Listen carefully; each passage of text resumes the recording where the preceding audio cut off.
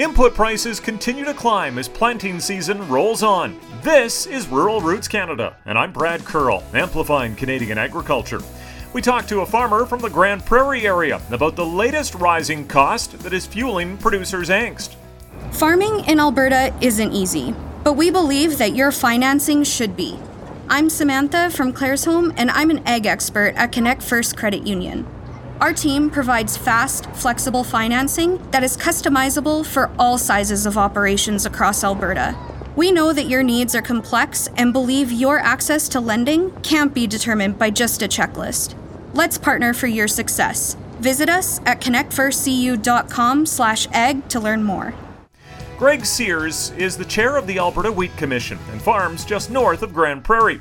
He says since late last summer, producers have seen a steady increase in all inputs. Fertilizer and pesticides have pretty much doubled. Seed has significantly increased. Like I say, pretty much across the board we've seen increases right from late summer, early fall last year.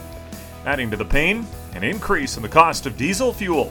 Diesel has increased from, I would say, 75 cents a litre to above $1.50 a litre in that same time frame. And gasoline is basically a similar trend.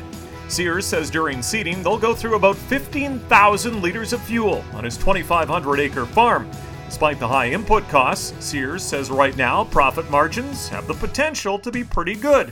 But that can all change in a hurry.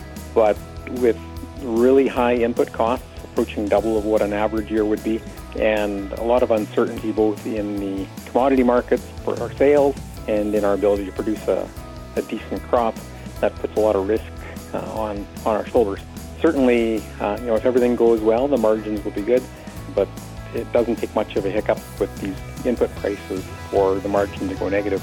If you like this feature, check out the podcast Farm, a collection of ag-based podcasts from across the country. For Rural Roots Canada, I'm Brad Curl, amplifying Canadian agriculture.